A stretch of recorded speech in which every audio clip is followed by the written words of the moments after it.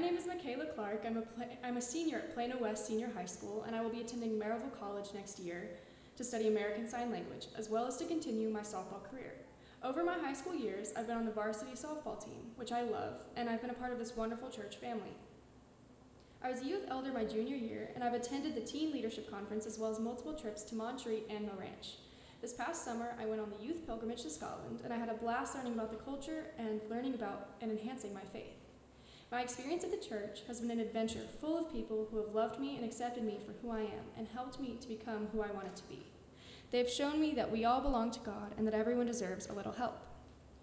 One way I plan on helping is to become an American Sign Language interpreter. ASL is the main reason I am going to Maryville College next semester. I got into sign the spring before my freshman year.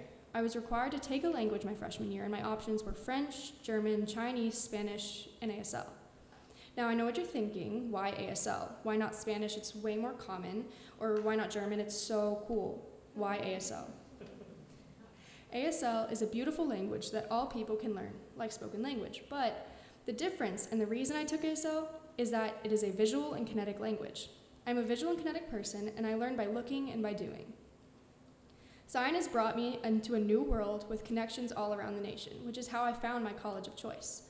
I'm going to continue my studies so that I can help those who need it and stand up for those who can't. Sign is not just for deaf people. Signing is used by people with speaking challenges, those with mobility challenges, as well as those with hearing loss or deafness. The sign language community believes that every person deserves to be seen and heard, which is one thing I love about sign language, as well as this passage.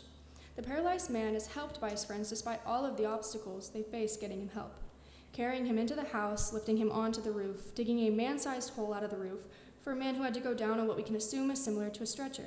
And then they had to lower him down with nothing more than the tools they had and their brute strength. Yet they did it anyway. They helped their friend even when the odds were against them. See, back in this day, people with physical challenges were thought to have done something to deserve it. The majority of people would not have gone through such difficulties for someone like the paralytic man, but his friends did. They gave him an opportunity to thrive, which is what is hoped to be accomplished by most people now. They overcame their struggles and achieved something great for their friend who just needed help into the house, even if that meant not using the door. Every person deserves an opportunity to be helped. They may not think they need it, but it is nice to open up your assistance as an option for the future, if and when they need it. If a person does not think they need our help or refuses help, just giving them another option is always a good thing, just to stand behind them for when they need a crutch or a leg up to their goals. Providing help is not necessarily doing the task for them, it may just be giving a hint. Way back in my junior high days, the youth group and I went to Heifer Ranch. For those of you who don't know, Heifer Ranch is a camp that our junior hires went on one time during their few years as junior high kids. It is a camp to help people understand what countries in poverty go through every day and to help them understand how they can help.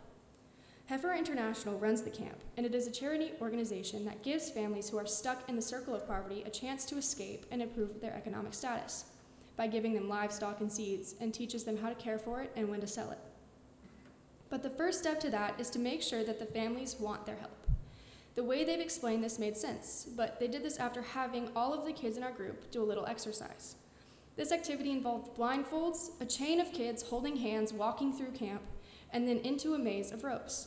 They told us not to remove the blindfold and to find the exit by holding onto the ropes and walking around. We were each allowed one hint, one piece of help. Right away, we were each going around hoping to be the first. Soon the leader announced that the first person got out. Slowly, more people figured it out, but not me. I went around and around, searching, blind and lost. Soon, I was the last person. I couldn't believe it. How could I not find the exit? I refused the hint multiple times throughout this experience.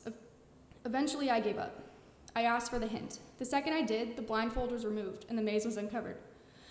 I had been walking around in circles. It was awful. I made no progress. See, I was a proud child. I thought I didn't need help. I thought I could do it. But looking back, I see that there was no progress made. And if I just stopped to ask for help, I would have been out so much faster. I always had that opportunity, the opportunity for help, but I didn't take it. The instructor saw me and wanted to help, like the heifer sees these families and wants to help them, like the paralyzed man's friends saw him and wanted to help him. Like many of the families heifer reaches out to, don't know that they need the hint to continue growing. Heifer International is a great organization because they are not just providing them with food, but they are teaching them how to sustain that food. The paralytic man shows us that there are always people in our corner wanting to give out help, and it may not be in ways that is expected. It may be in a way that is so out there that it's vandalizing property to get a friend into a house to see a man about a miracle. Or it may be assisting in a way that they can change their circle into an arrow pointing forward. Or it may just be helping them with communication to a larger population, one they are part of yet so excluded from. Helping doesn't have to be immediate. It can be gradual. It can be slow. But it does have to be there. It has to be an option that is known, and I go about my day giving out options for help. People don't always take it, but they know I'm there waiting to help, that there is always that option.